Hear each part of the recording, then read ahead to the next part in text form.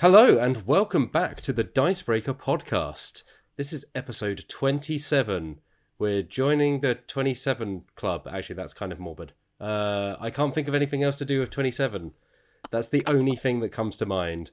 I am Matt Jarvis. I'm the editor-in-chief of Dicebreaker. This week, I'm joined by just one of the team. It's quite a busy week, but I'm honoured as ever to be joined by Alex Meehan. How are you doing, Meehan?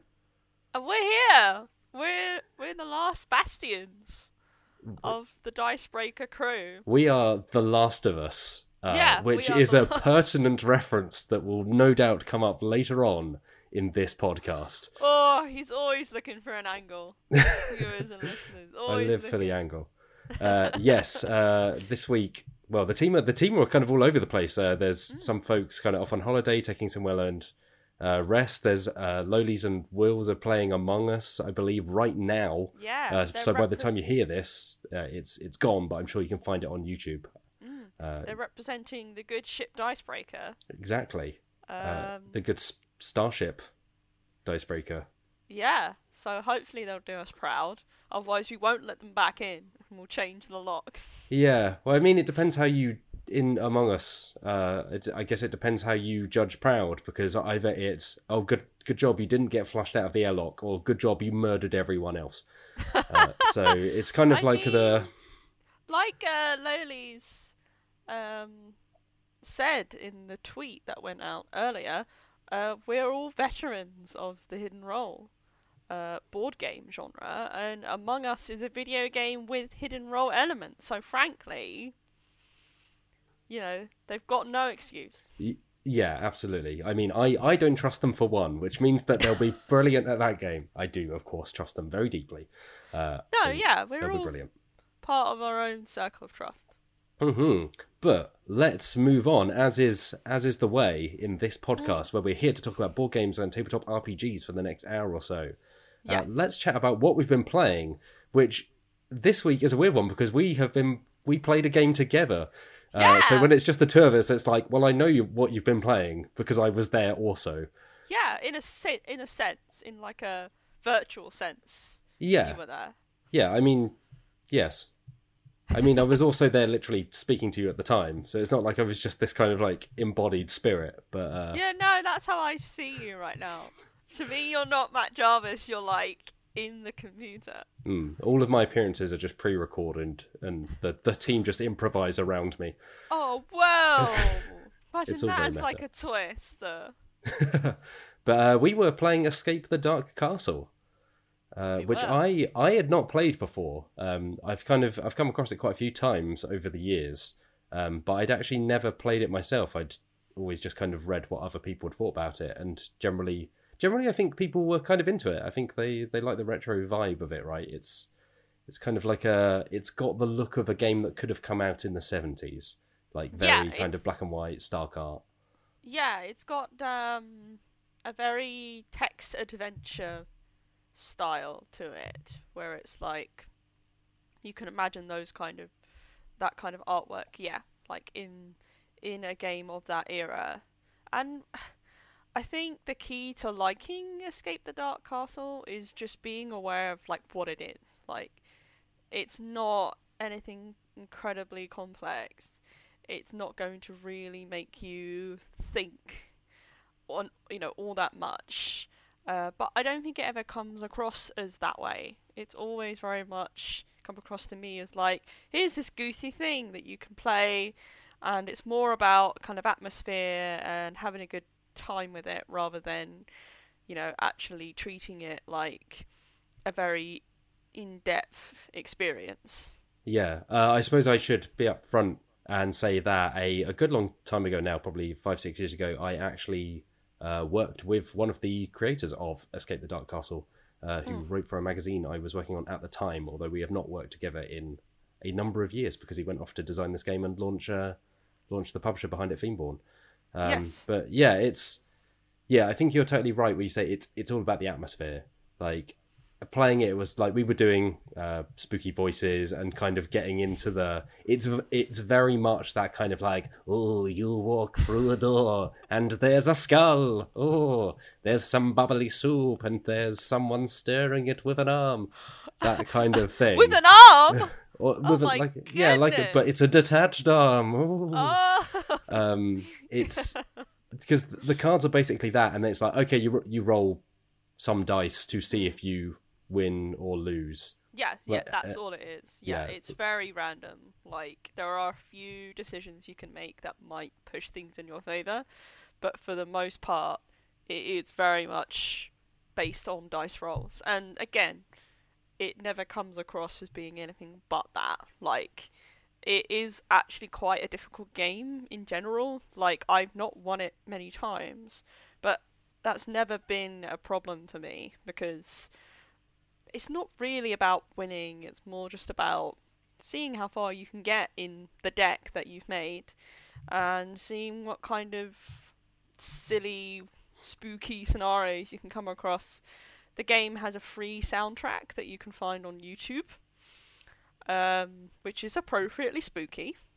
I would recommend playing it whilst you're playing the game, and spooky voices are mandatory.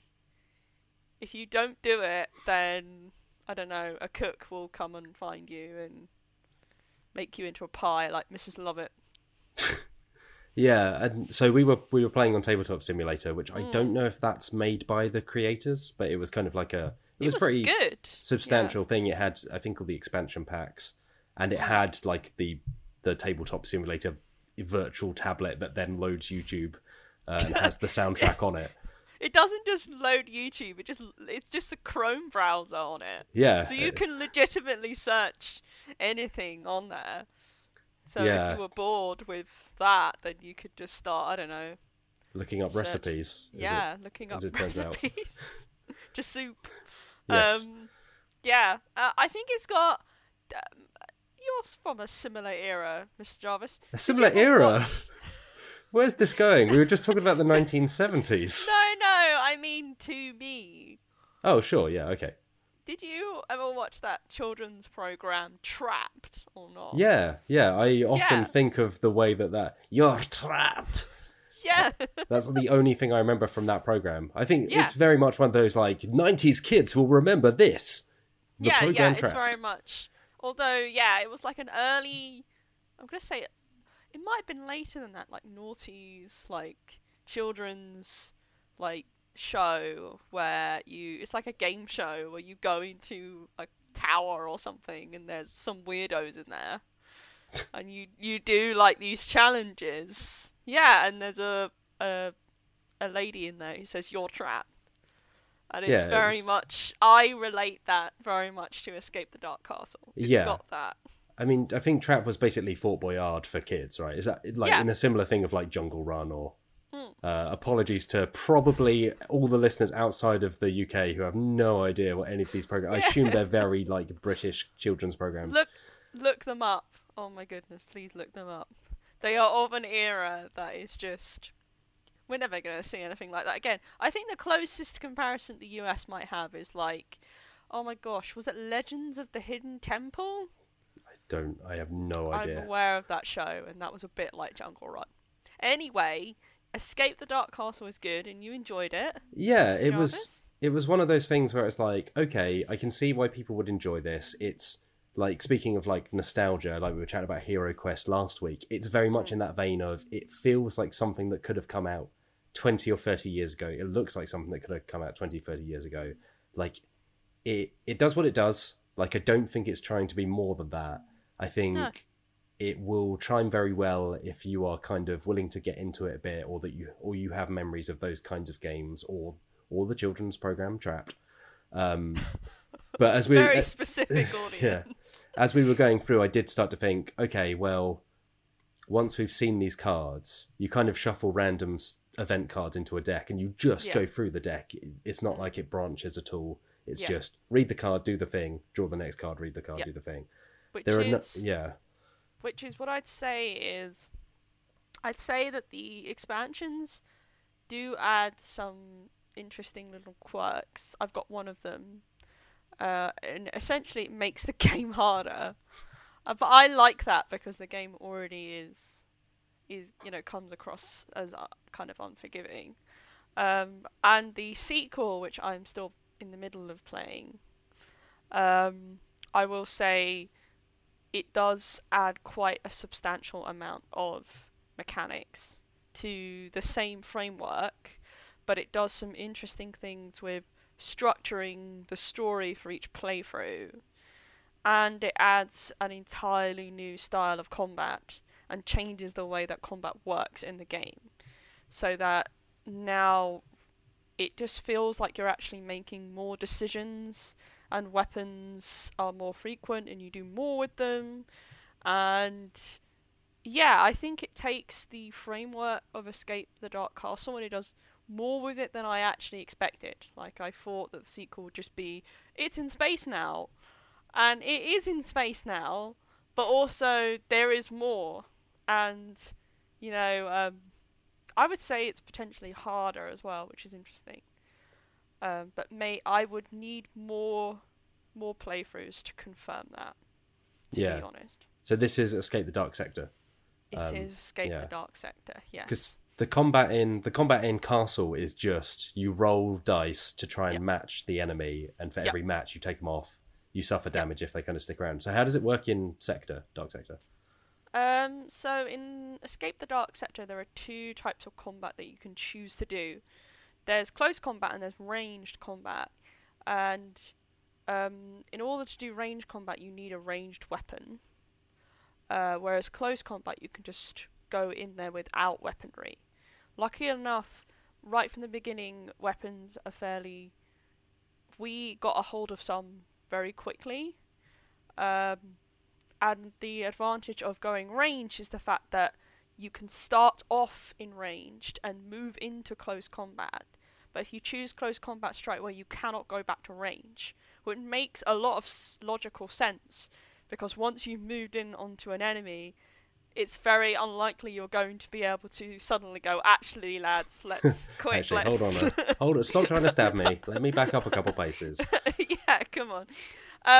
And the big advantage with ranged, apart from being able to use ranged weapons, is the fact that you've got a chance of not being hit by the enemy's attacks. Whereas in close combat, you've got to take that damage output from the enemy. But obviously with close combat, you don't need certain weapons to do that. And there are other sort of actions that you can perform depending on which style of combat you're in. And healing works a lot differently. You can't actually rest anymore between rounds of combat. So in the first game, you can choose to rest instead of fight, which allows you to gain 1 HP. Whereas in this game, you get healing items, and there is a special drone you can use once per, they call them chapters, which gives you health as well. But once that is used in the chapter, you can't use it again till the next one. I actually prefer this, because one thing I do say about the first game is sometimes it can get very repetitive, and it can kind of feel like you're sort of, what's the word, like twisting the system, taking advantage of it. If you're just like, okay, now I'll rest, now you do the thing. It can kind of feel like it's going on and on. Whereas I feel like in this game, it makes combat encounters feel even more like tense, and like decisions matter a lot more. And because you have more decisions to make, that ties much better together. And, you know, there are ways to heal, but you're more desperate for them. I kind of prefer that rather than just sort of juicing, resting as much as you can. Yeah, that was definitely something where we were playing. There were 3 of us, and it was like, okay, we'll both sit out because you have the most like wisdom, and wisdom is all that's essentially left to get rid of. So we would just sit there while you were rolling and rolling and rolling. Yeah, it's like, oh, okay. Yeah, like, I've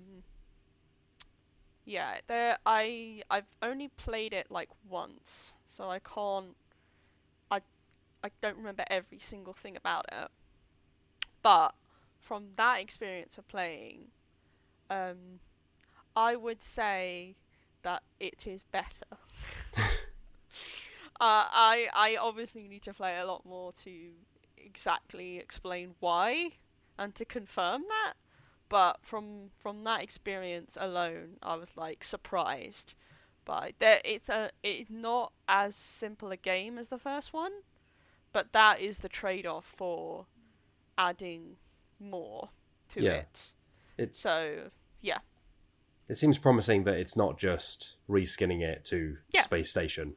yeah, I'm impressed that they didn't just do that. Like, there is a lot more to it. So yeah, you will have to wait and see. Yes, we will have a review at some point once you've played it enough, essentially. Yeah, yes. Well, luckily my flatmate is back in the flat now, so we can play that, and I'm afraid they're gonna have to just get used to doing it. I think there is for folks out there wanting to give it a go, I believe there is an Escape the Dark Sector Tabletop Sim mod going up this week from the creator of the Dark Castle mod that we played.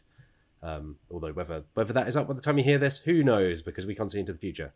But if you're interested in checking it out, I believe it should be up there. Well, that should help me, because then I'll have more than one other person to play with. Yay! All right, what else have you been playing? Well, last night I gave the digital version of Suro a look. Disclaimer: we were sent codes for the game. Yeah, I believe it's a beta version. I think we can talk about it. Well, if you can't, this bit's getting edited out.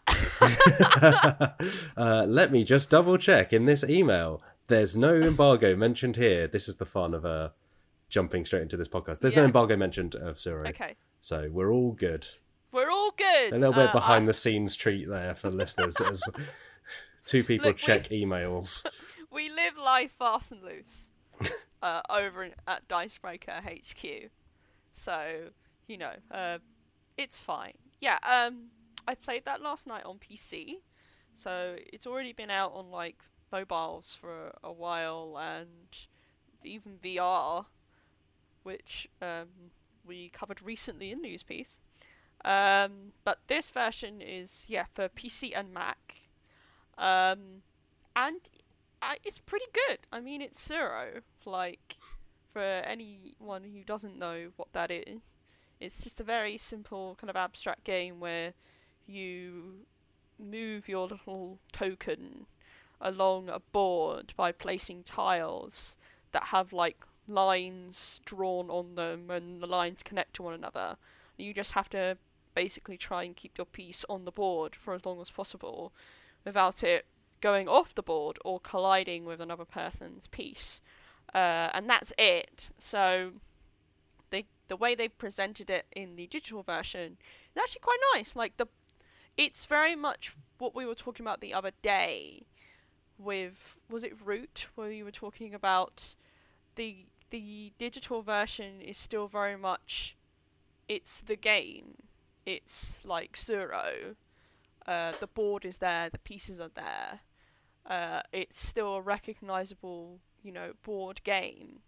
But they add some nice flourishes that you can only really get in a digital port.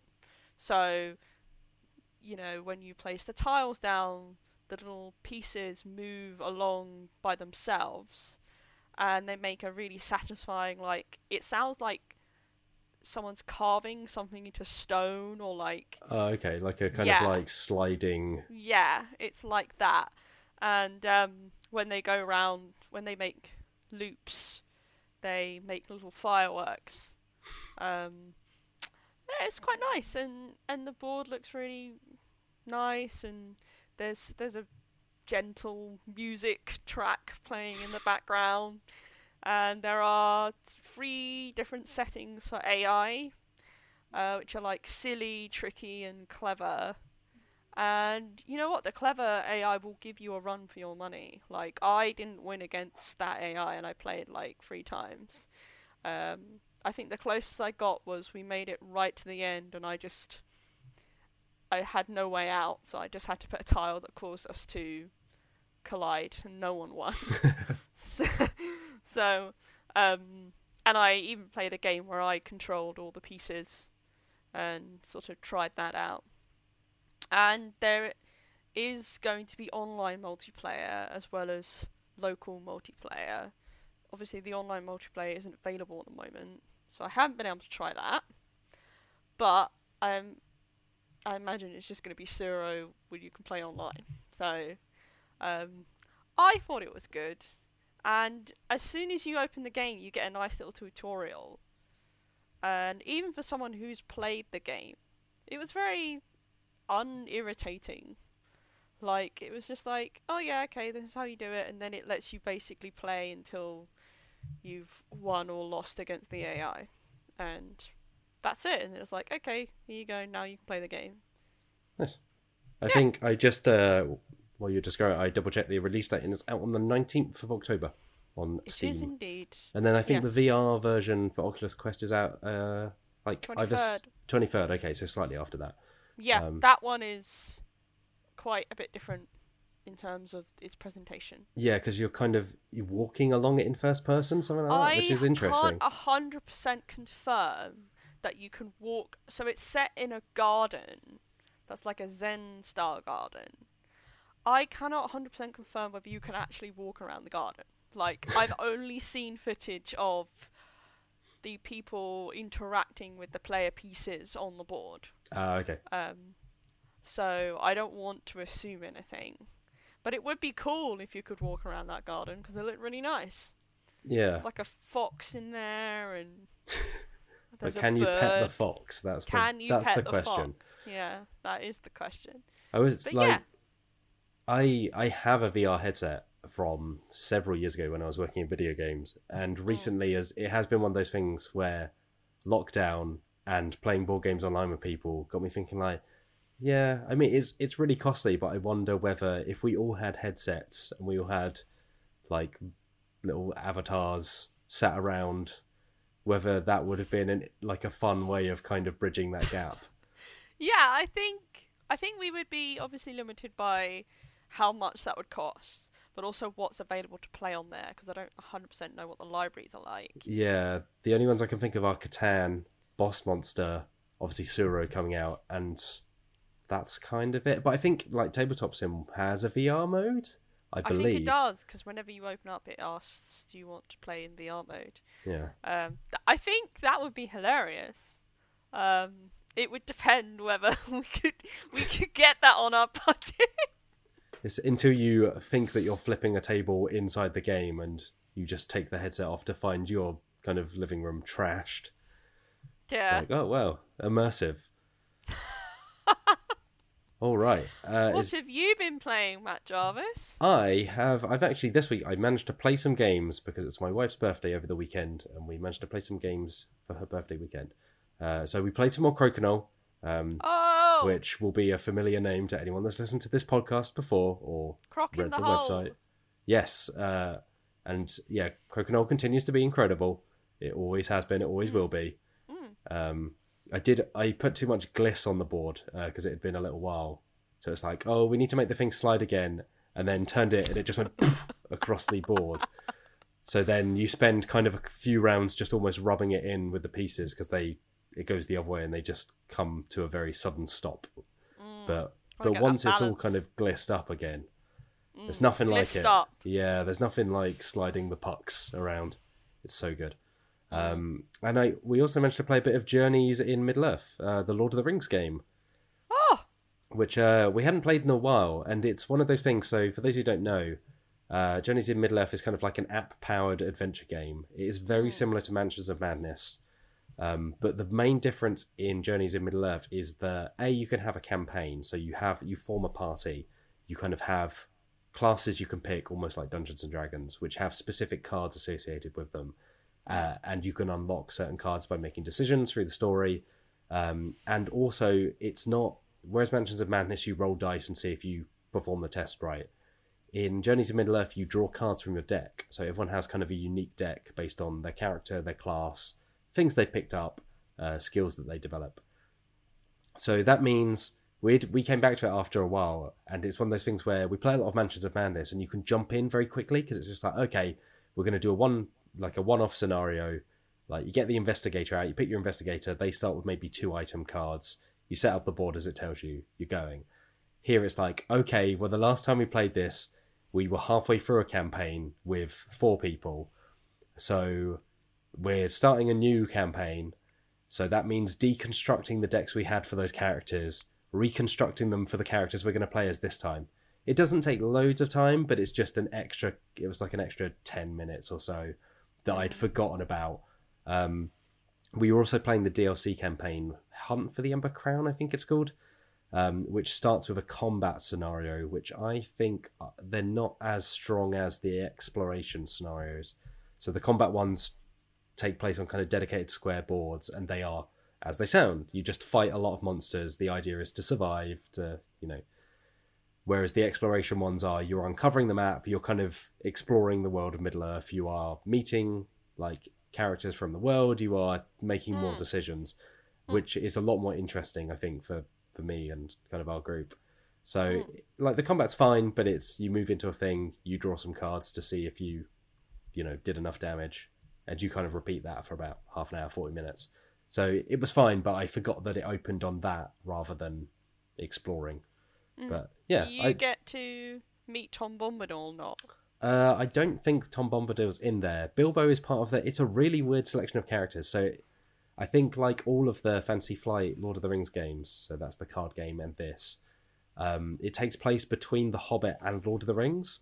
So your selection of characters is, there's Bilbo in there, I think there's Gimli, there's Aragorn, there's Legolas, then there's some original characters, I believe, so Berovor and Elena, the musician. So it's this mixture of kind of original characters, then some of the Fellowship, then Bilbo Baggins for some reason, who's still sticking around from The Hobbit. So it's like this real kind of hodgepodge of mixtures of characters, and that is one of the things that I think about Journeys in Middle-earth, is like, on the whole, I really like that game. But the story and the world kind of lacks a bit of direction, I think, just by the nature of having to squeeze into the gap. So it's just kind of a bit vague, where it's like, I don't know, walk around, see these things that you know from Lord of the Rings, I don't know, kill some orcs. But it's still a decent gap. I mean, disclaimer, I'm not a Lord of the Rings expert by any means. But is it still like how old is Bilbo? Like, a decent age? Yeah, I think 100 years, right? Yeah, it's a good. Well, he's oh gosh, Lord of the Rings fans will crucify me for this. His birthday is 11. Is it his 11th birthday at the start of the Fellowship like of the Ring? Yeah. So that's 111. Yeah. Okay. So I think there's like a 60 or 70 year gap between Hobbit and Lord of the Rings. Yeah, that's not very long. So I think that this squeezes into there somewhere. Obviously, you've got Aragorn, so this is towards the tail end. But Aragorn is himself quite old. This is not the place to like suddenly be. He's not a human, is he? He's like a different type of human from. Yeah, he's oddly long-lived. Yes, we don't know the specific, dear viewers and listeners, but we are aware that isn't really a very long time, considering how much of like a time scale is covered in the Lord of the Rings kind of universe in general. And yeah, I can imagine if they had more time to play with, they would have been able to do a bit more. But I'm sure it's got your classic beats, you fight some orcs and there's probably some spiders involved. Yeah, they do. There's wargs. Yes. So Hunt for the Ember Crown introduces. There is a separate expansion pack that has miniatures and cards that are specific to the campaign, but I think you can just download the DLC for a couple of quid. But it introduces Colfang, that is a big boss warg, as well. A big one. Yeah, she has like arrows stuck in her back. Like, it's quite a good miniature. The miniatures are much better than Mansions of Madness, it's worth saying, because the miniatures in Mansion of Madness are really bad. They are they're all bent out of shape by the time you open the box for the first time, and they're very awkward.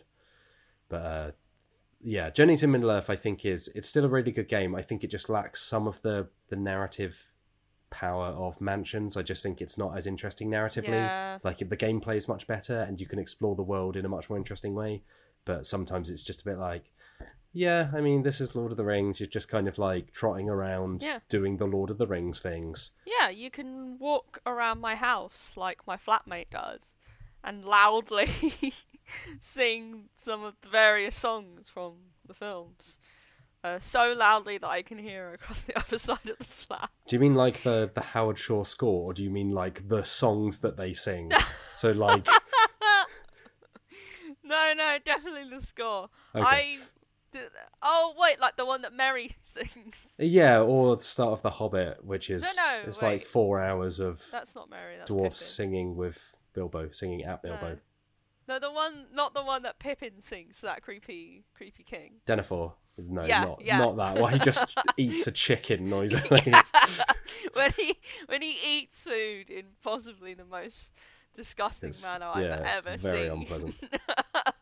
With just close-ups of Pippin's face as he's singing that song. Anyway. All right. Well, we've covered the Lord of the Rings lore. Take that box off the podcast schedule. That's all I've been playing. I did want to play The King is Dead, the second edition, which I mentioned last week, but I didn't find time in amongst the other things I was playing, but I am looking forward to diving back into it. We had to research Lord of the Rings lore. We can't. Exactly, yeah. I was busy rereading all of the Lord of the Rings, just so I could get it wrong on this podcast. All right, let's shift into news, shall we? And we excitingly set this up during the intro.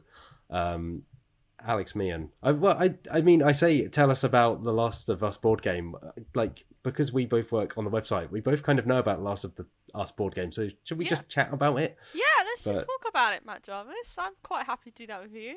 Yeah. So if you let the dear listeners know, what is this? Well, if you're not familiar with The Last of Us. It's a video game series that's quite popular. Yeah. You may have heard of it.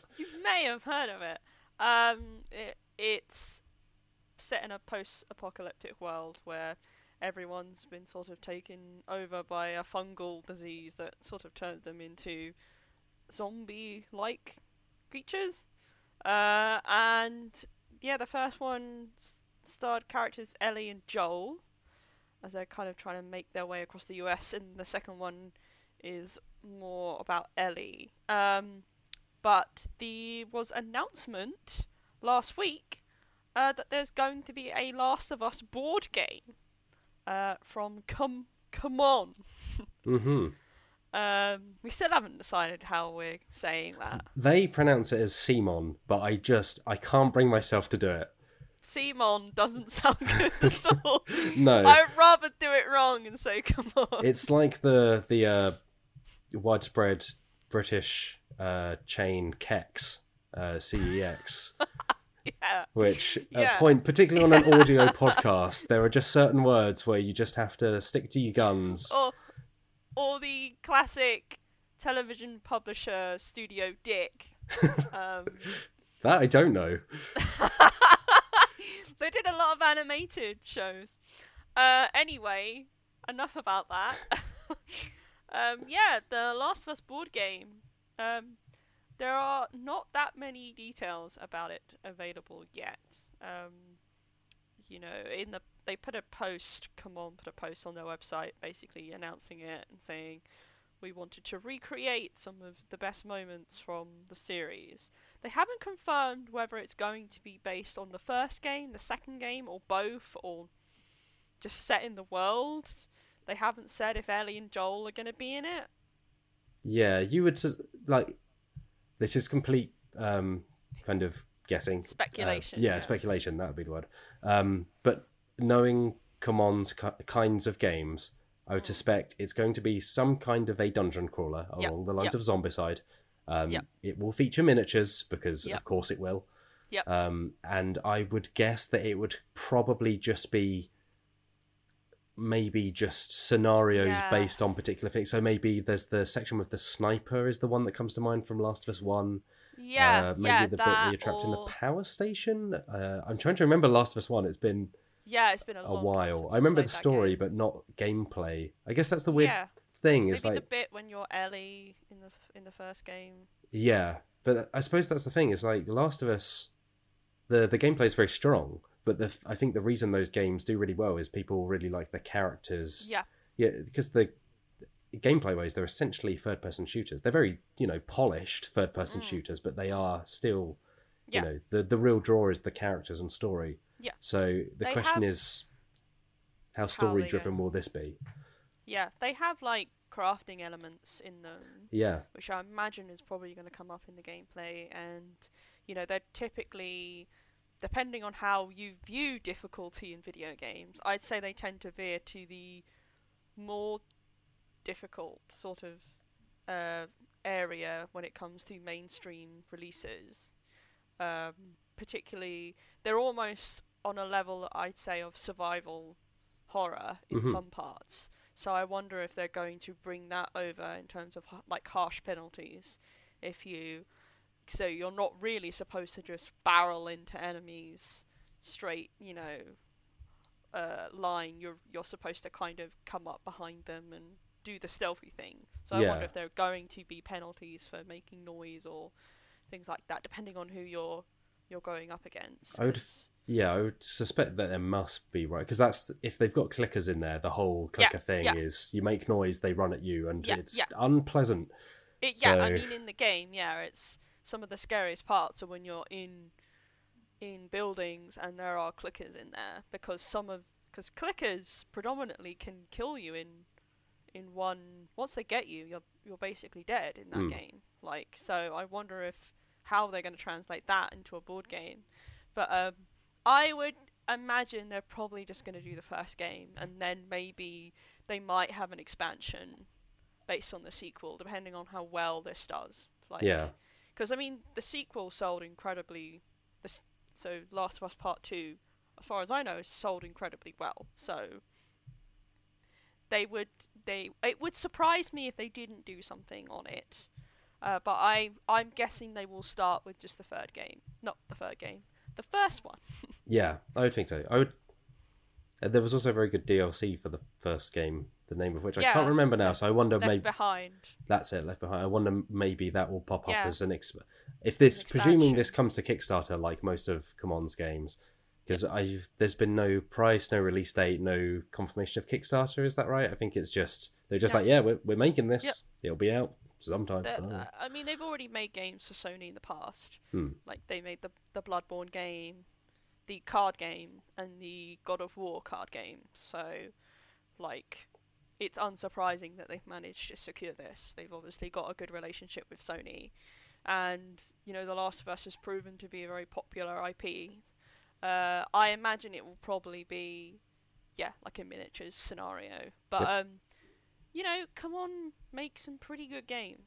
They do. I So- really like the Bloodborne card game. I was surprised by how good it was.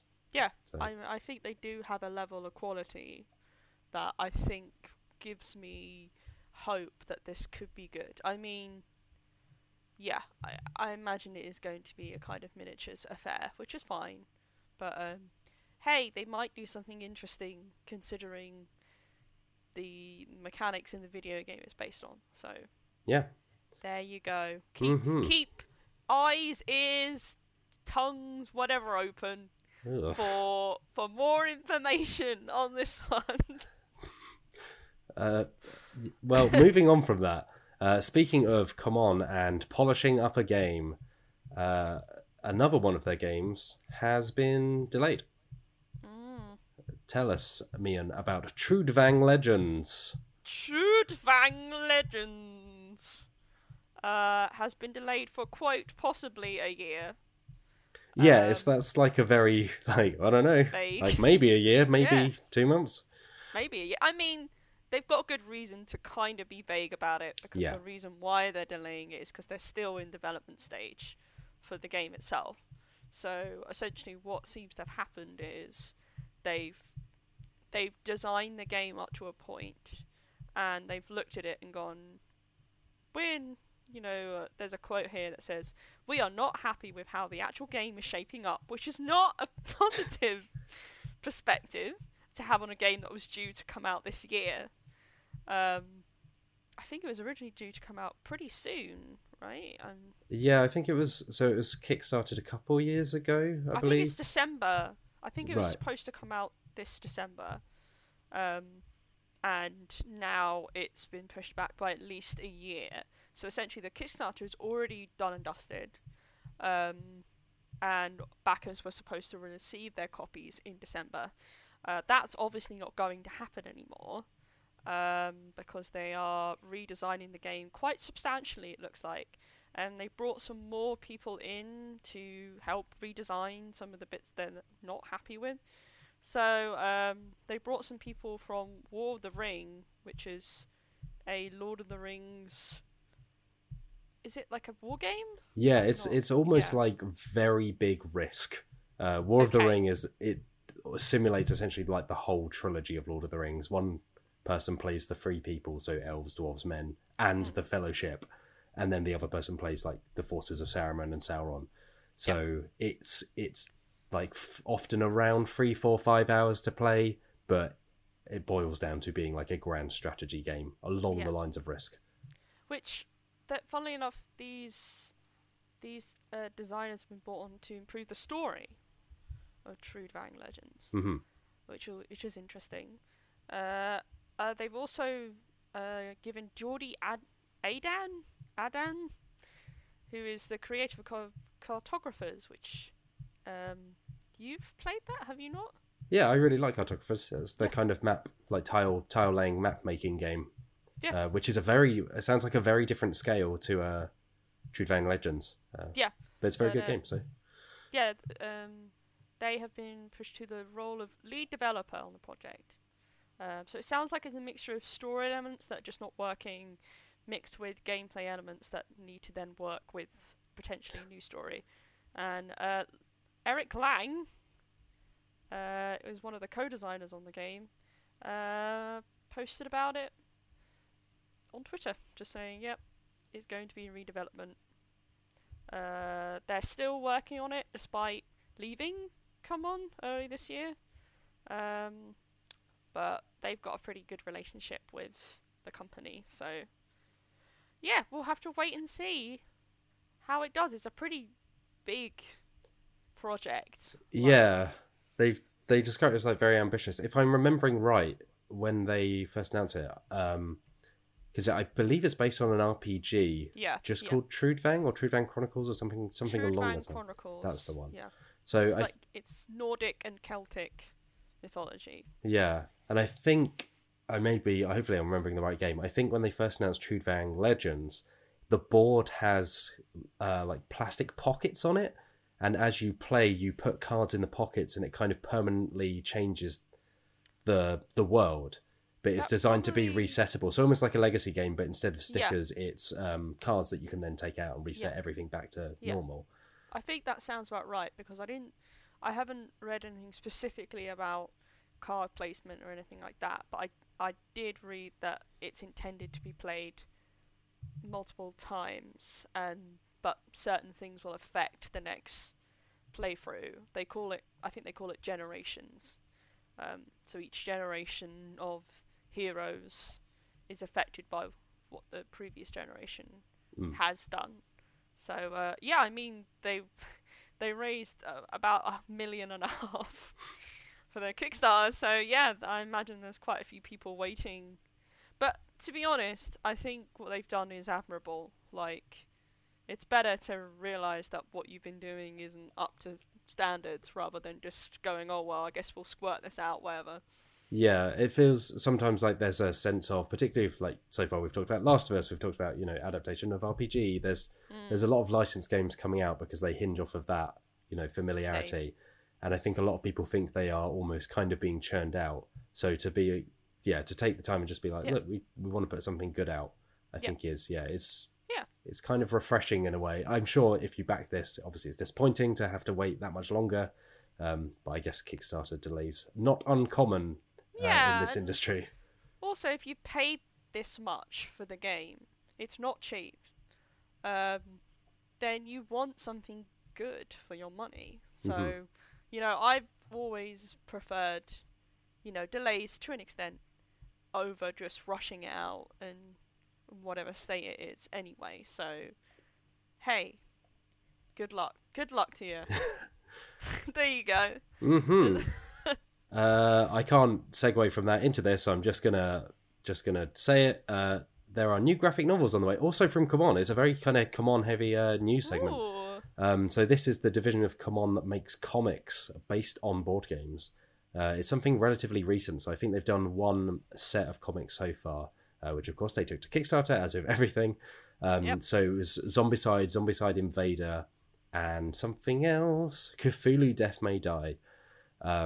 So they made comics based on those, which were their own properties. But now CMON's comics division, which is called Guillotine Press, is making comic or graphic novels even of Twilight Imperium and Android, which are two games from Fancy Flight. Right? This is wild, Mr. Jarvis, because it's like two big publishers that usually would be competitors are teaming up.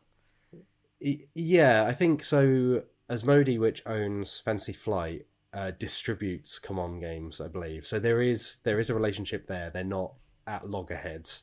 But it's just kind of interesting because Asmodee has its own outlet for books called Aconite Press. So, but I think everything they've announced so far through Aconite Press they are novels. They're kind of like fiction rather than graphic novels. So presumably they just felt that Guillotine Press or CMON could do the comics kind of better than they could. So, but yeah, it's interesting. So there are no titles yet. There's no real information. They've simply mentioned that they are working with, quote, veteran writers and artists. Yeah, they will say that. Yeah, but there's no suggestion of how they might tie into the worlds where they might take place. So for those who don't know, Twilight Imperium is like a very kind of sweeping sci-fi game. It was Fancy Flight's first game that they ever put out in the mid-90s. 4th edition was kind of 3 years ago now, I think. It's notable for having a kind of very original universe that includes the Hakan, who are essentially lion people. I think there's a faction that lives the other side of a wormhole, and these are all playable factions in the game. It has quite a rich universe. I think they put out a role-playing game that they don't talk about anymore because I think it was quite bad about 15 years ago. But they have done other games set in that universe. But I think they announced a novel recently that I don't believe is out yet that's also set in the Twilight Imperium universe. So it seems like they're going all in on kind of building it up as a universe within its own right. And then, of course... I think a lot of...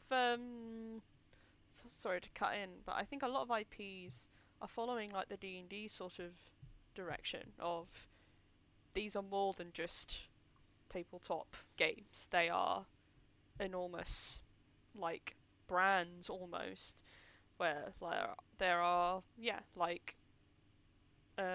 books and graphic novels and who knows what else. Yeah, I mean, well, there's film? There's a Catan movie in the works, right? So if you can make a film of Catan, you can make one of Twilight Imperium. And no doubt they would jump at the chance. I think there's also a reality TV show based on Ticket to Ride. What? Yeah, there's like a reality TV show based on Ticket to Ride that's being made somewhere.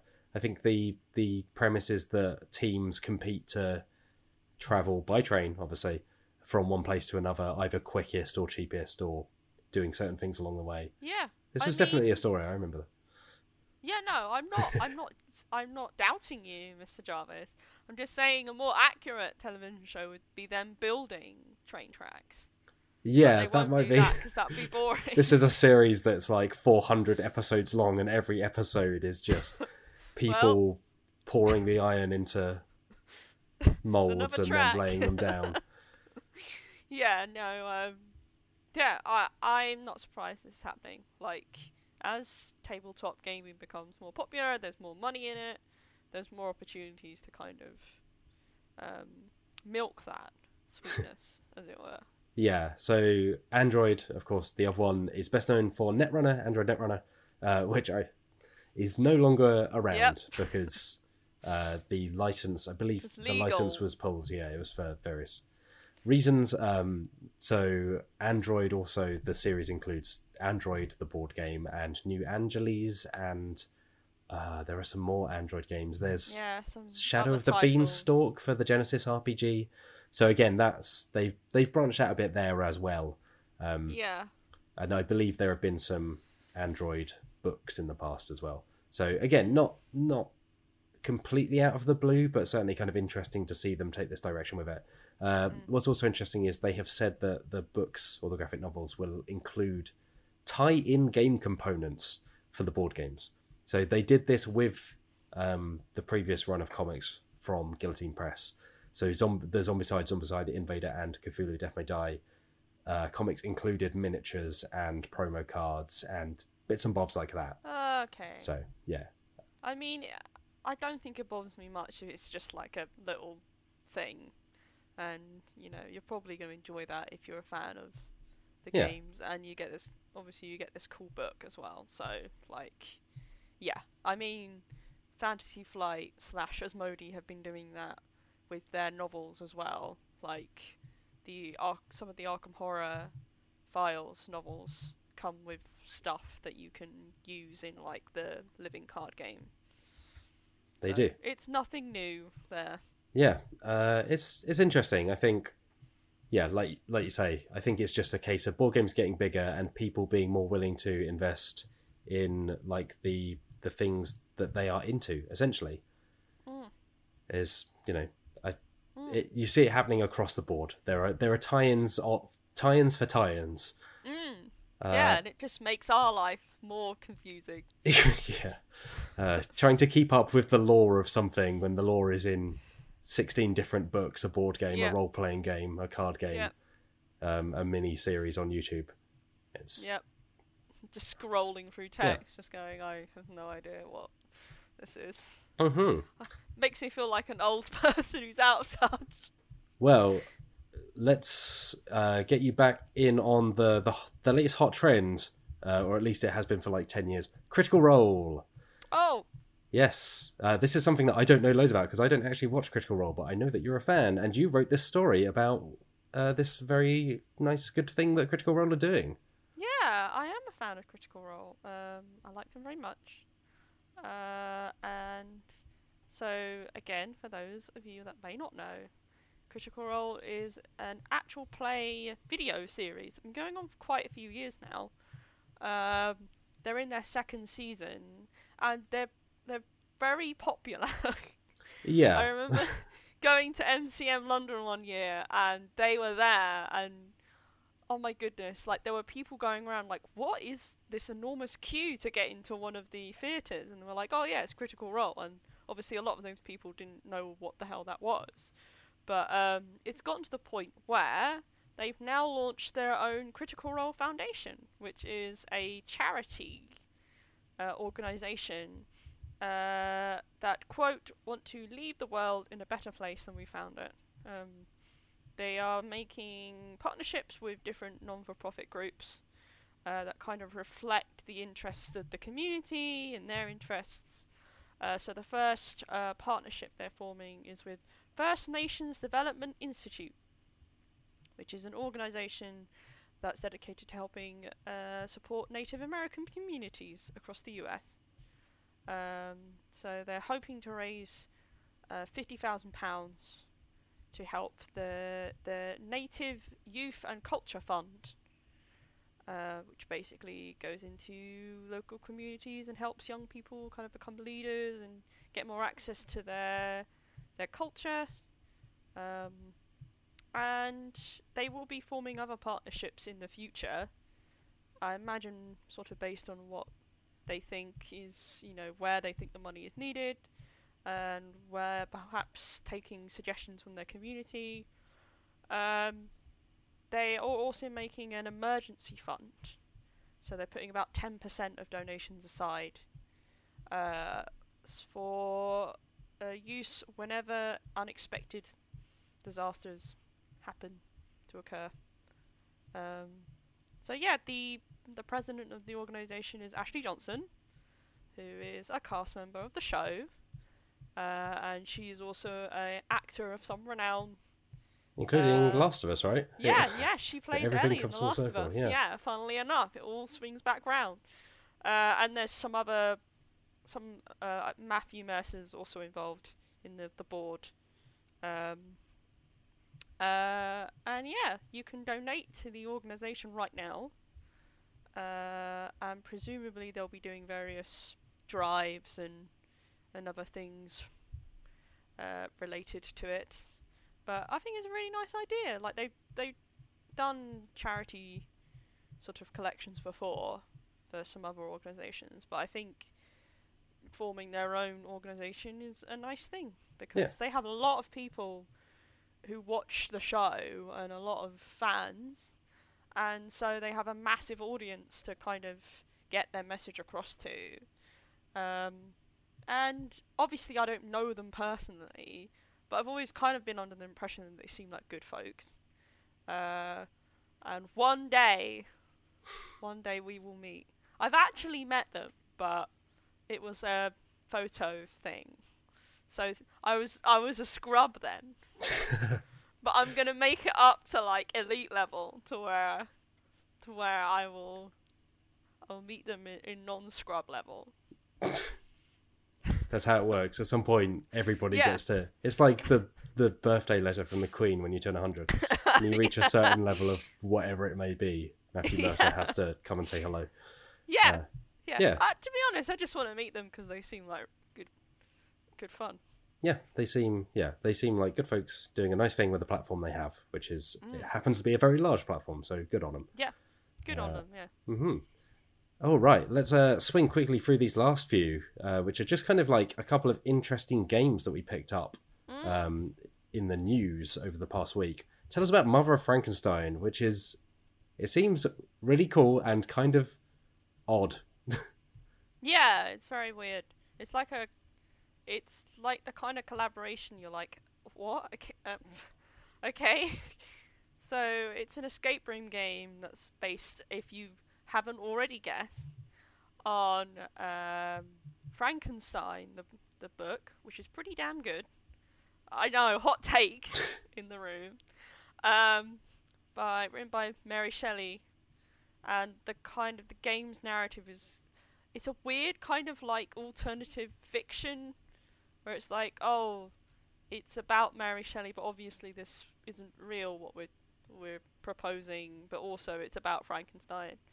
And yeah, it's a co-op game where you solve puzzles related to the story, and at one point you build Castle Frankenstein. I was going to say, a 3D puzzle. When you say solve puzzle, it's all like quite literal in this case, because there's like two puzzles in there. There's like the flat one that's a floor plan, and then a literal castle that you just build.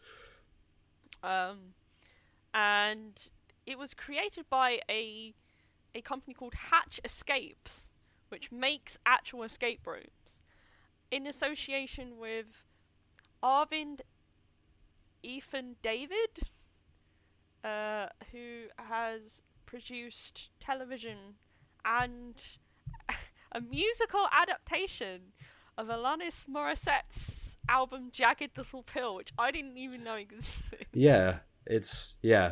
This does seem like one of those like person from actual TV, because I think they also, the TV show they produced is like Dirk Gently, like the Netflix version. So yeah, like kind of like big projects then coming across into this kind of odd, like weirdly ambitious little escape room that has puzzles in. So the artist is pretty cool as well. Liana Kangas, who's done work on various graphic novel series. If you like Frankenstein, if you like escape rooms, if you like puzzles, then this is interesting.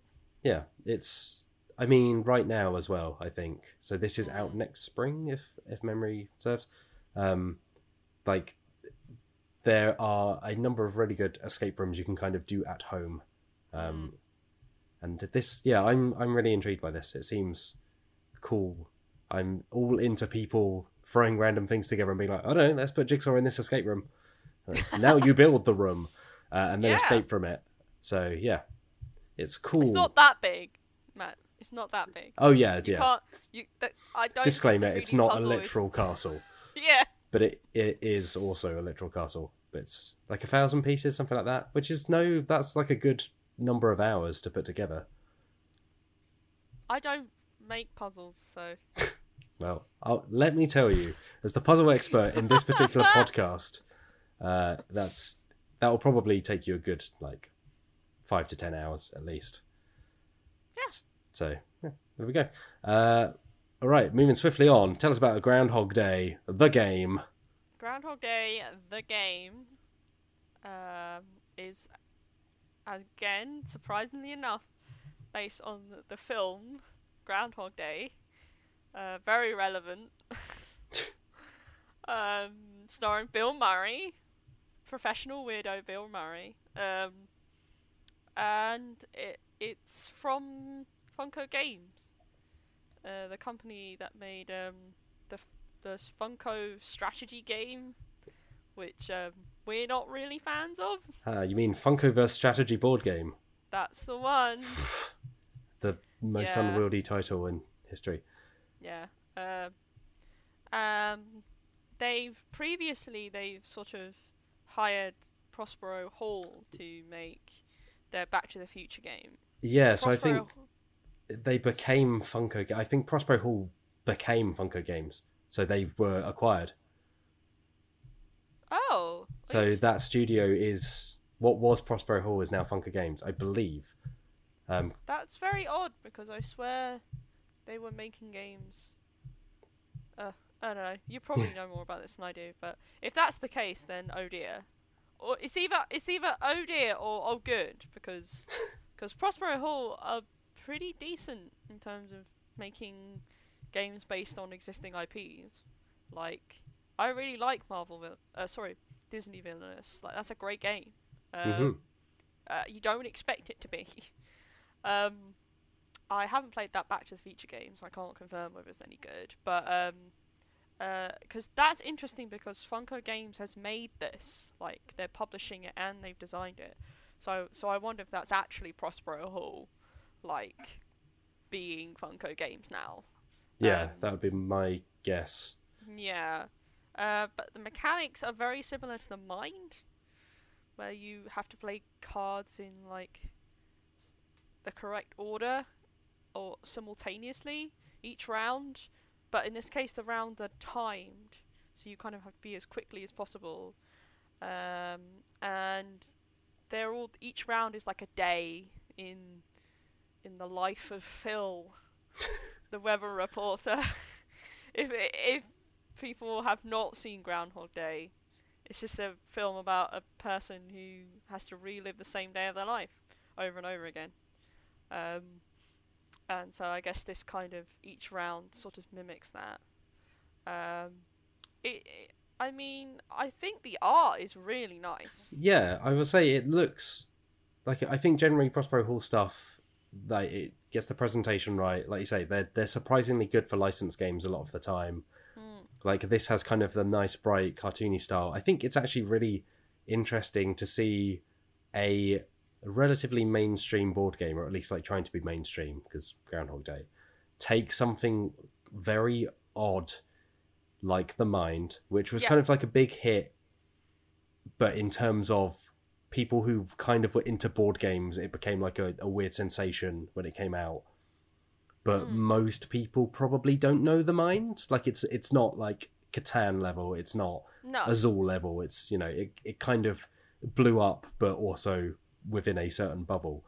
But to take the very odd concept at the center of The Mind and be like, I don't know, Groundhog Day, sure, okay, this will work. It's kind of like a group of people who are aware of like board games that are out there are making this game.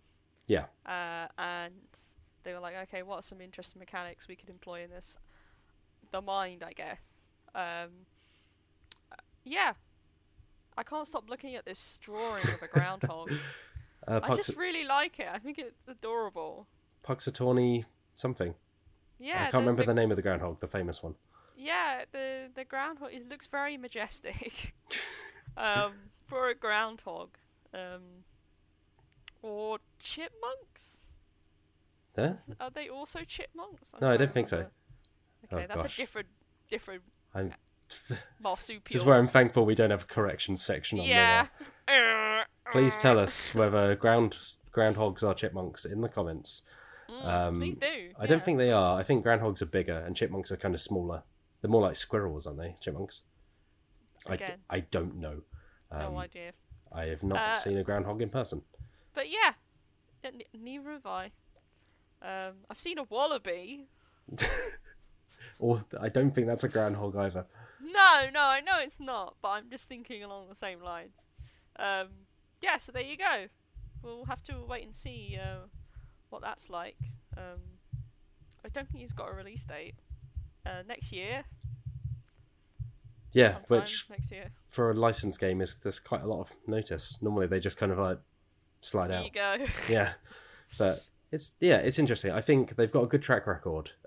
Prospero Hall anyway, with kind of taking familiar mechanics from like hobbyist board games and sticking them with like big kind of well-known movies or TV shows or whatever it may be. So, I have expectations of this to some degree. It probably won't be terrible. It will be just kind of like, this is if you've played The Mind, this will be familiar. If you haven't played The Mind, maybe this is a way into that very kind of odd but interesting experience for you. Yeah, I mean, I'm not really a huge fan of the film. I haven't watched it in years.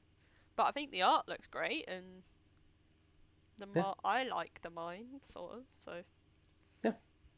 All right, I'm going to quickly whiz through these interesting things on Kickstarter and coming out. So Thunderstone Quest, which is it's basically like a deck builder in the vein of Dominion, but combined with a dungeon crawler, like D&D, or and name a dungeon crawler, it's like that. I really liked Thunderstone Quest when it came out a few years ago now. It's kind of a big beefy box that comes with like miniatures and a bunch of cards. You build up your party and characters, you venture into a dungeon, and then you fight a load of stuff and you get treasure, and then you spend that treasure on more stuff, and then that lets you kill bigger stuff. And that's how it goes. It's pretty good. It's back on Kickstarter this week, I believe. Let me just find this date. It will launch Tuesday. So by the time you read this, yes, today. that will be live. So yeah, it's called Thunderstone Quest: The Enemies Among Us. So it includes, I believe, like normal Thunderstone Quest. There's the chance to get all the expansions that have come out for it, along with a box that holds them all. But I believe in terms of the main game, it's kind of Thunderstone Quest again. But that was an experience I liked very much. So hey, go check it out if you're interested. Also coming to Kickstarter is this little indie release that I was sent that I wrote up because I thought it was very interesting. It's got a great name, Ancient Undead Spider Wizard, which I'm sure should fit to the Teenage Mutant Ninja Turtles. Ancient Undead Spider Wizard. Yes, it does. There we go. It's a vinyl record. It's a 4-track EP by Jeffrey Cullop.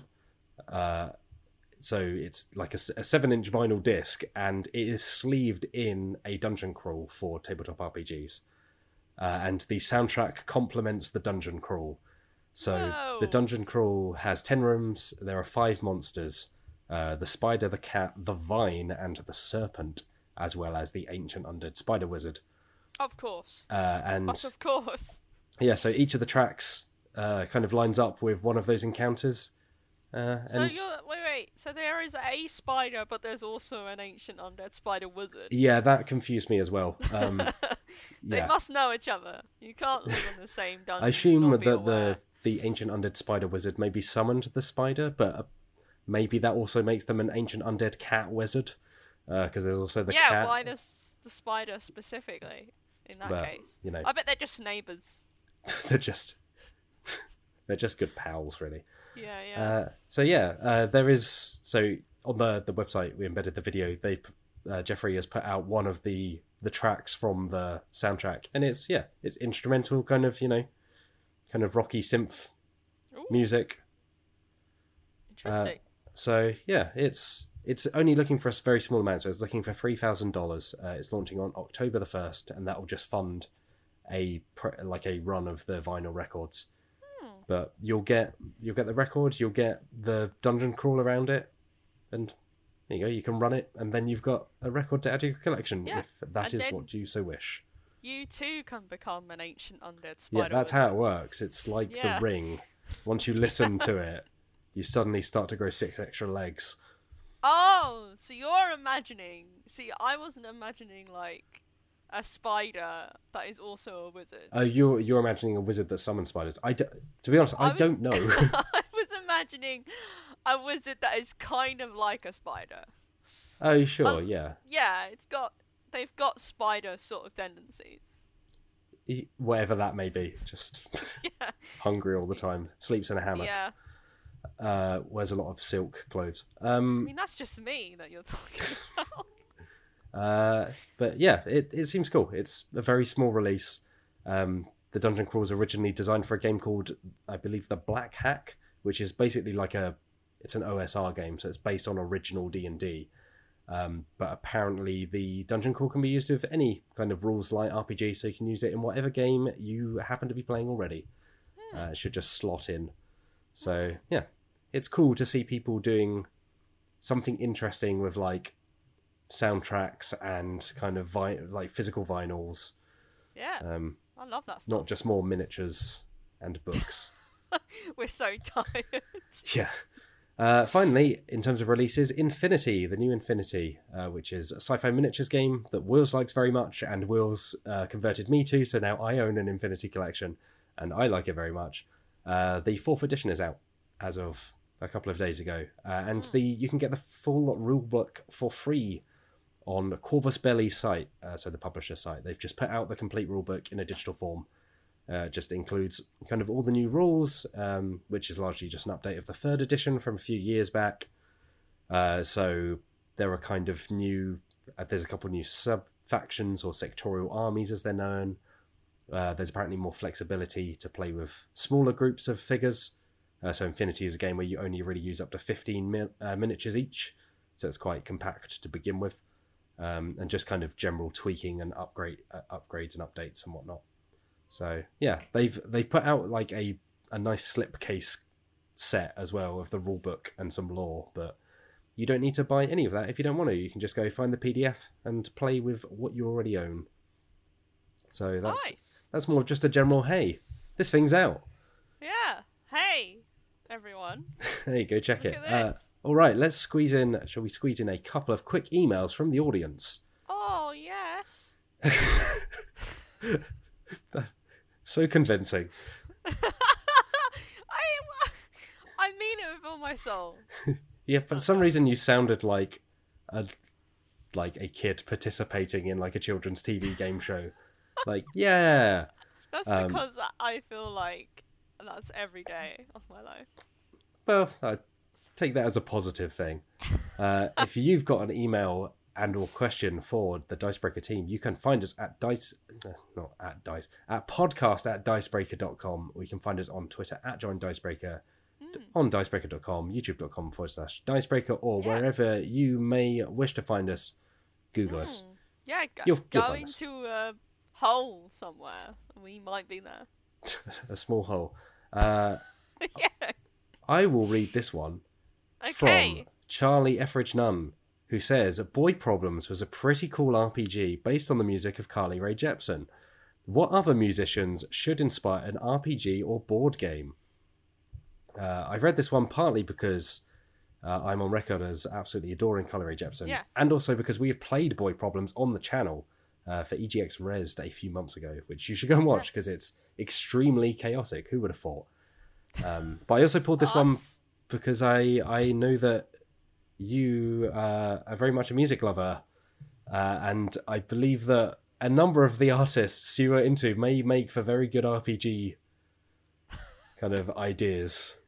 Yeah, I mean, I also like Carly Rae, not as much as you, but I do like her music, so I think it's great that she has an RPG.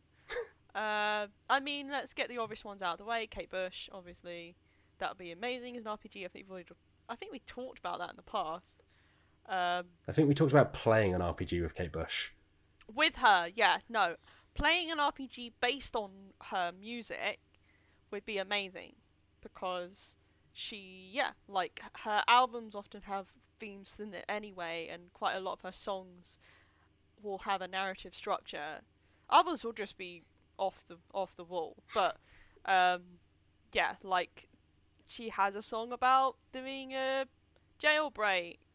No, sorry, like a bank robbery. She has another song about running away from love when you need to accept it in your heart. So I think that would make for an amazing RPG. Yeah, you could do like different levels based on her different album. What other ones would be good? I'll jump in here and say that Yes. I think this has come up on a stream somewhere before, but because this Possibly. question's being asked here, I think that a Wu-Tang Clan RPG would be very good. You could have each of the members of the Wu-Tang Clan as different classes, and they are based on their different styles.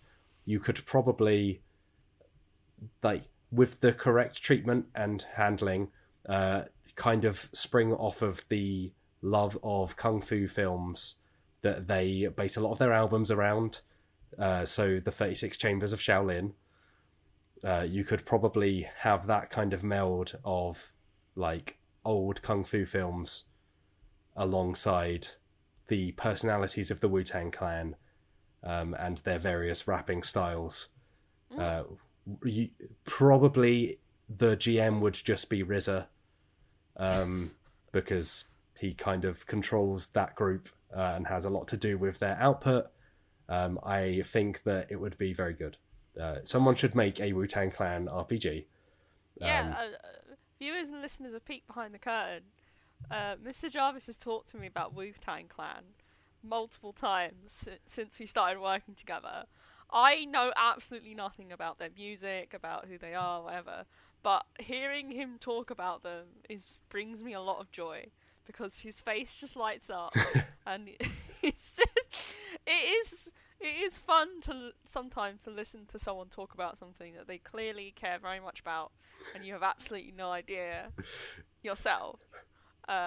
It's like having a child who talks to you about stuff where you're like, Wow. I don't know what this is, but I'm very happy for you.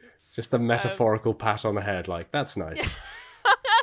I would also say, and I'm sure Mr. Jarvis would agree with me, there is a genre of music called surf rock, which is kind of loose.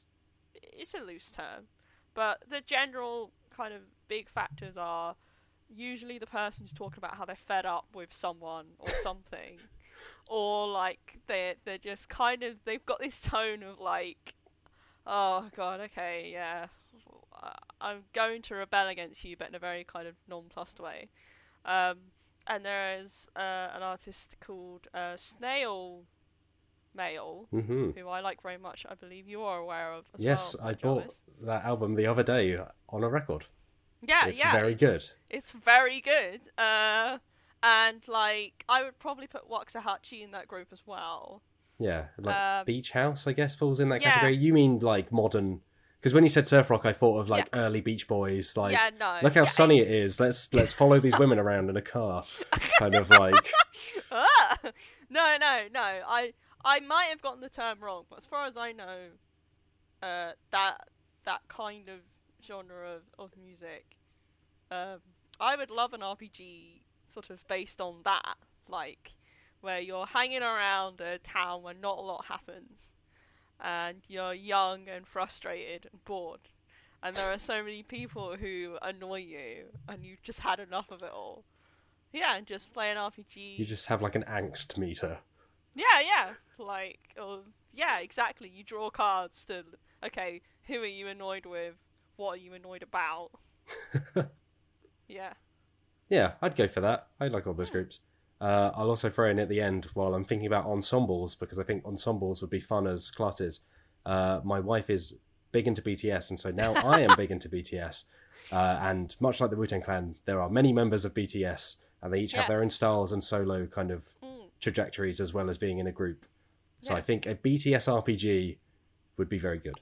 I think it's only a matter of time. I mean, they're enormous, aren't they? They're only getting bigger. Like, Yeah. I wouldn't be surprised if there was a tabletop RPG based on BTS.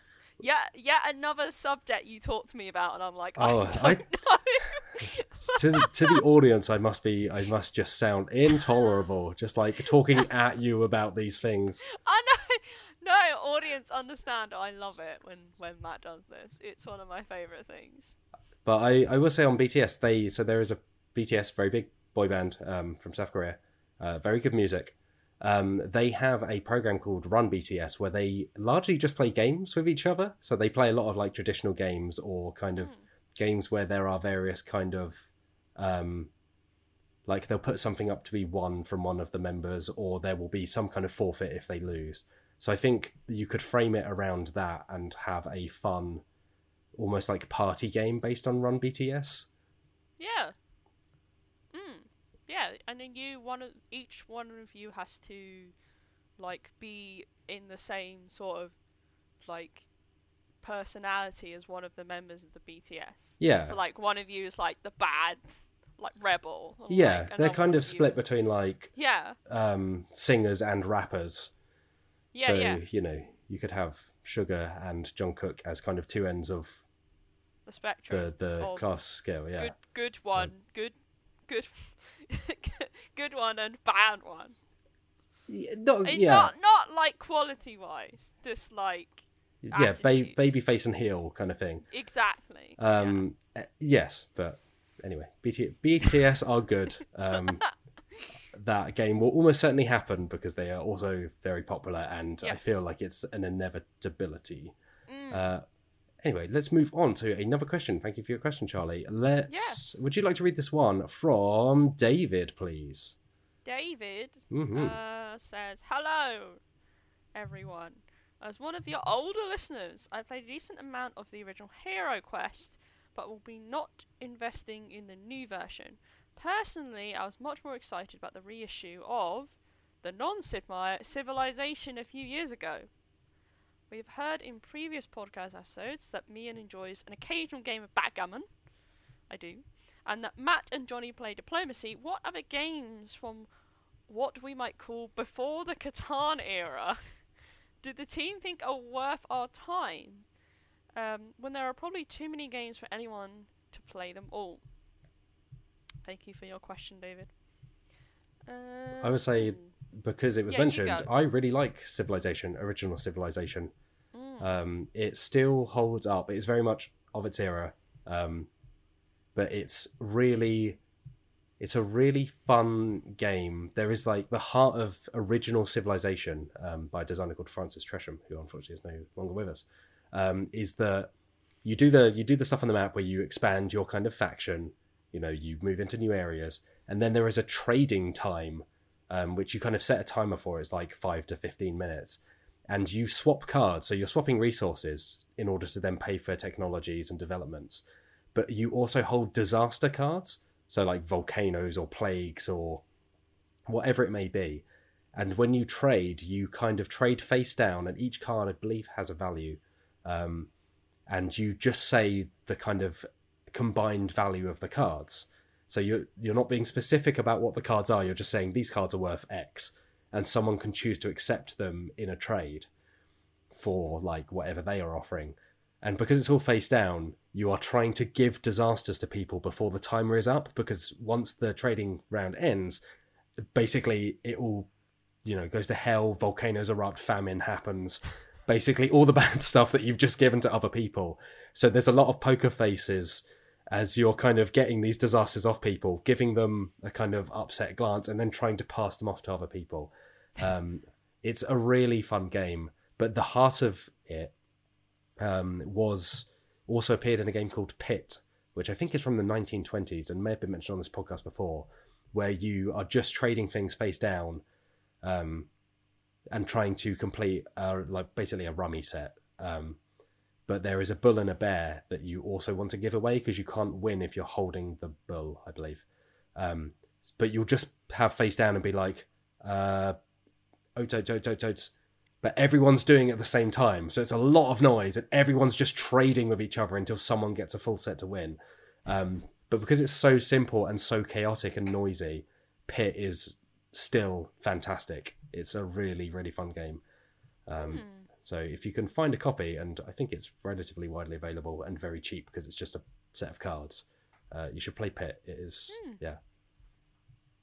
I would say I would really like to see Mousetrap make a comeback. Like, I think that game has a reputation as being, like, more of a gimmick than an actual, like, game. And it is in its current, well, classic form. I imagine it's been bought back by Hasbro or something, and it's just basically what it used to be. But I would really like to see that game be evolved into, like, more of a modern, like, dexterity game. Like, there are so many excellent dexterity games out now. But I think if someone took the basic idea of you're building a device during the game, and then at some point that device is triggered maybe by someone being clumsy or something like that, and then that person, you know, is penalised for it, I think that would work amazingly well, because, like, there are plenty of games kind of like that now, and I think that element of building during the game is really interesting. And you could make it more than just you move around the board to get cheese or someone's and that really disappointing moment where you set the trap off or something and then it doesn't actually work properly. I was gonna say that's the memory I have of Mousetrap. Is like, oh, the diver jumped but missed the bucket, or the thing didn't fall down, or it fell down too early. So I think you're right. Like, the idea of building something for a game and having that, like, physical thing is, like, a really fun idea that I can't think of loads of games that do it. But it just needs to be tight enough to not kind of fall apart when it gets to the big moment of like turning the crank or there are some really... I have very fond memories of the game, but mostly of, like, being fascinated by all the pieces in there and, like, the way it worked in terms of just putting things together. Like, I don't actually have many memories of playing the game, possibly because I didn't have anyone who wanted to play it with me. But I think that kind of game would work really well now if it was given a rejig in terms of the design and given more to actually work with. Because I think there's much more of a market for games like that now. Like, before it was, oh, this is kind of gimmicky, but it's one of those games that of the era where it's like, there's not really much going on here, is there? Yeah, given a second chance, I reckon Mousetrap could be real good. Yeah, attach it to a game that's not just roll and move. Yeah, isn't there someone from outside Xbox who's obsessed with Mousetrap? I don't know, to be honest. Mousetrap Legacy, that's what we need. You permanently weld the parts together, and by the end you've got this kind of... Yeah, like the magazines where you used to get things and you would build a robot over like 400 issues and it would cost you about $1,000. Yeah. Because each magazine was £7. Oh yeah, but that robot, totally worth it. Oh yeah. All right, let's do one last one, squeezing in at the end from Michael Page. Hello, lovely Dicebreaker team. Hello, Michael. Is there a game that you have ever played wrong and then gone back to find your version is better? This might be through misinterpreting a mechanic or playing by house rules.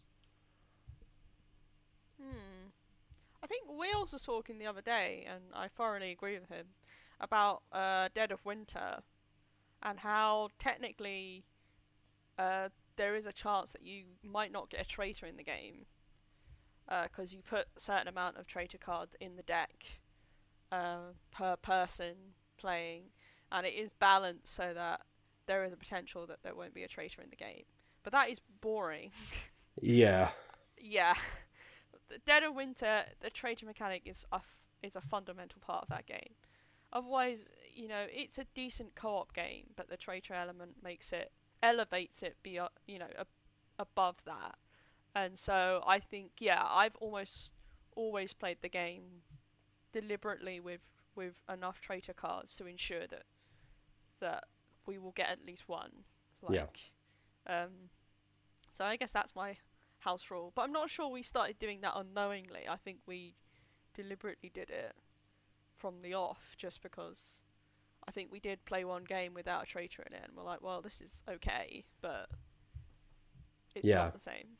I will say Gloomhaven, when I first started playing Gloomhaven, we got the exhaust mechanic wrong, so over time you kind of lose cards from your deck as you use them, and then eventually you just become exhausted basically and fail the scenario potentially. And I don't think it makes it better, but I think it makes it a lot easier. It's like kind of a nice variant if you're just looking to get through, because sometimes having to repeat a scenario can be quite deflating at the end, because it has honestly been a little while since I played Gloomhaven, but from what I remember, if you fail a scenario, it's not like you keep going like in Pandemic Legacy and you just, move on and something happens. It's like, okay, you need to take another stab at this until you do it. Yeah.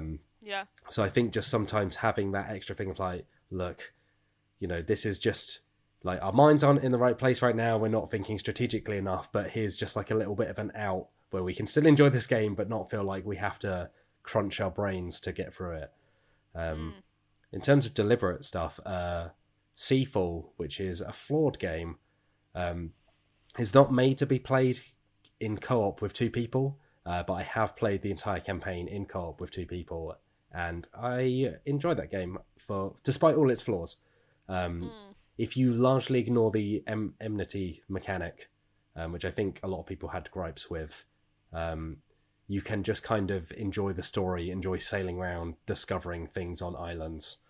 And I think it would work fine as a co-op game. I think if, there'll be a reason for everything being in that game, but I think I would have been perfectly happy if it had come out as a co-op game where you just sail around, have a fun time, go to islands, like basically make it like a exploration game rather than a competitive like build up your fleet game.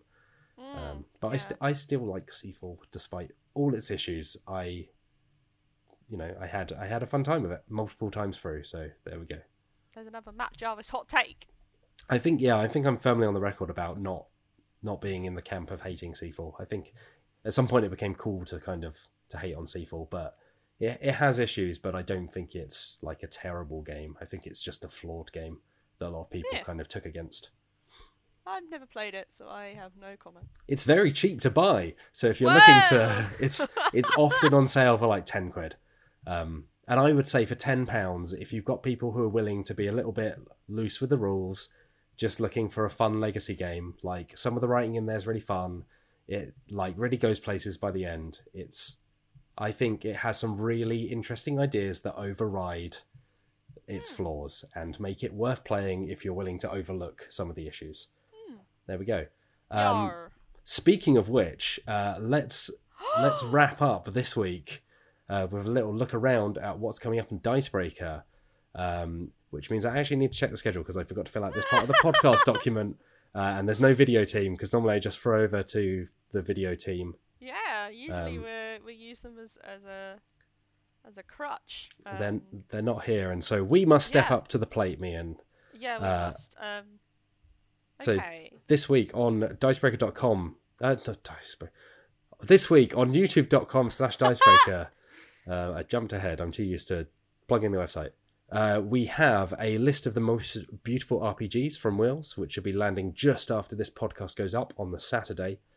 We also have the first part, or perhaps the entirety of Wheels, Johnny and I playing Agon with John Harper and Alison Arth, which is so John Harper of Blades in the Dark fame, and Agon is kind of his inspired by Greek heroics and epics, so like the Odyssey and Hercules and whatnot.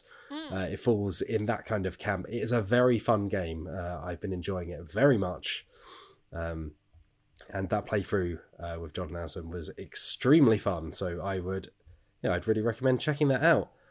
We also should have a Let's Play of Dinosaur World, which is the new game in the Dinosaur Island series, going out very soon. I think, and already live from the past couple of weeks, some of the video team have been playing Among Us, which is not a board game but a video game. with Outside Xbox and Eurogamer in kind of like a freeway stream. So Among Us, that hit social deduction video game that came out like 2 years ago, and now is suddenly all anybody can talk about in video game world. But it's very entertaining to watch. So it is very entertaining to watch. You can find those streams, I think, from all three perspectives. So they were streaming at the same time. Yeah. So you could watch. I believe Wheels was the perspective for Dicebreaker. Yeah. And then I think it's like Luke and Ian were the other two streams. But you can watch one at a time, just one, or maybe all three at once if you're looking for the kind of the all-in experience. Properly. Exactly. Plenty happening over on the YouTube channel. And the stream for this week was a nice painting stream. Yes, that it was. Would have happened yesterday. Yeah. But you can watch that on playback, I'm sure. You can. I say there'll be the one time it breaks. It's the problem of like recording the podcast earlier in the week. Is as soon as we say anything, something happens and the schedule falls apart. As is the way with technology. But yes.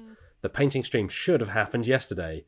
But over on Dicebreaker.com, the realm of course, Mian and I, we have had a number of features. I wrote an opinion piece this week about broken board games, or not quite broken board games. So basically games that people kind of criticize for being broken or unfair or kind of very driven by luck, but how sometimes that can be a good thing because... Really, if you take all that stuff out, sometimes you're left with quite a bland, kind of forgettable experience. So sometimes you just need a few rough edges. Yeah, exactly. YOLO, Matt Jarvis. Yes, as we here at Dicebreaker say, YOLO. Also on the website this week, gosh, I really should have filled this out. We have a how to play for Catan. Sorry, we have a guide coming up on how to design interesting puzzles for D&D. Mian, you have a list coming up very soon on some of the best horror tabletop RPGs. Yes. Ahead of Halloween, of course. Yeah, for spooks. For spooks. For spooks, Mr. Jarvis. And we will no doubt have some interesting spooky plans around Halloween, so you can look forward to that. But yes, it is all a go. On Dicebreaker. It is all a go and just a little bit of a gone on Dicebreaker.com, youtube.com/Dicebreaker. And if you want any merch, of course it is Dicebreaker.myshopify.com, where you can find our kind of whole range. Like this bottle, you could get. Like this bottle, handily produced from the wings. Yeah. But for this week, that is now all we have time for. Of course, thank you for joining me, Alex Mian. Oh, it's been great. I have been Matt Jarvis. It's weird not to have anyone else to outro with.